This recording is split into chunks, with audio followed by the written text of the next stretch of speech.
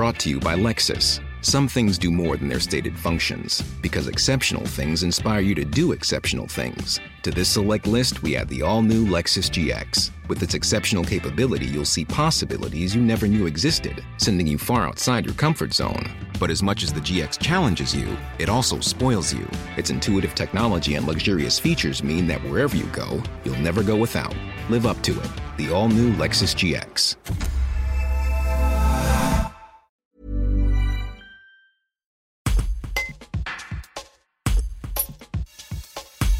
Habitant de Morières-les-Avignon, Julie Dijoux a été touchée par le Covid-19 à 2 reprises depuis 1 an et demi. Mère de 3 enfants, cette employée de l'école primaire de Marcel Pagnol raconte ces moments qui n'ont pas toujours été de tout repos.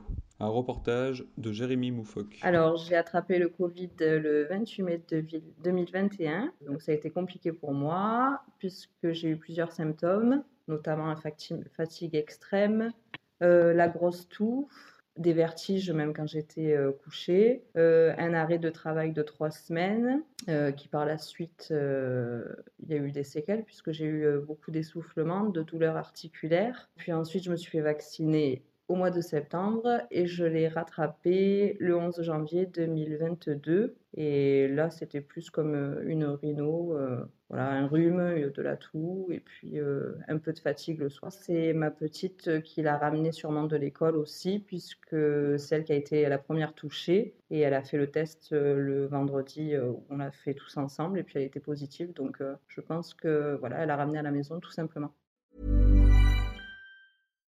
Support comes from ServiceNow, the AI platform for business transformation. You've heard the hype around AI.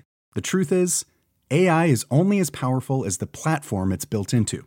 ServiceNow is the platform that puts AI to work for people across your business, removing friction and frustration for your employees, supercharging productivity for your developers, providing intelligent tools for your service agents to make customers happier. All built into a single platform you can use right now. That's why the world works with ServiceNow. Visit servicenow.com/AI for people to learn more.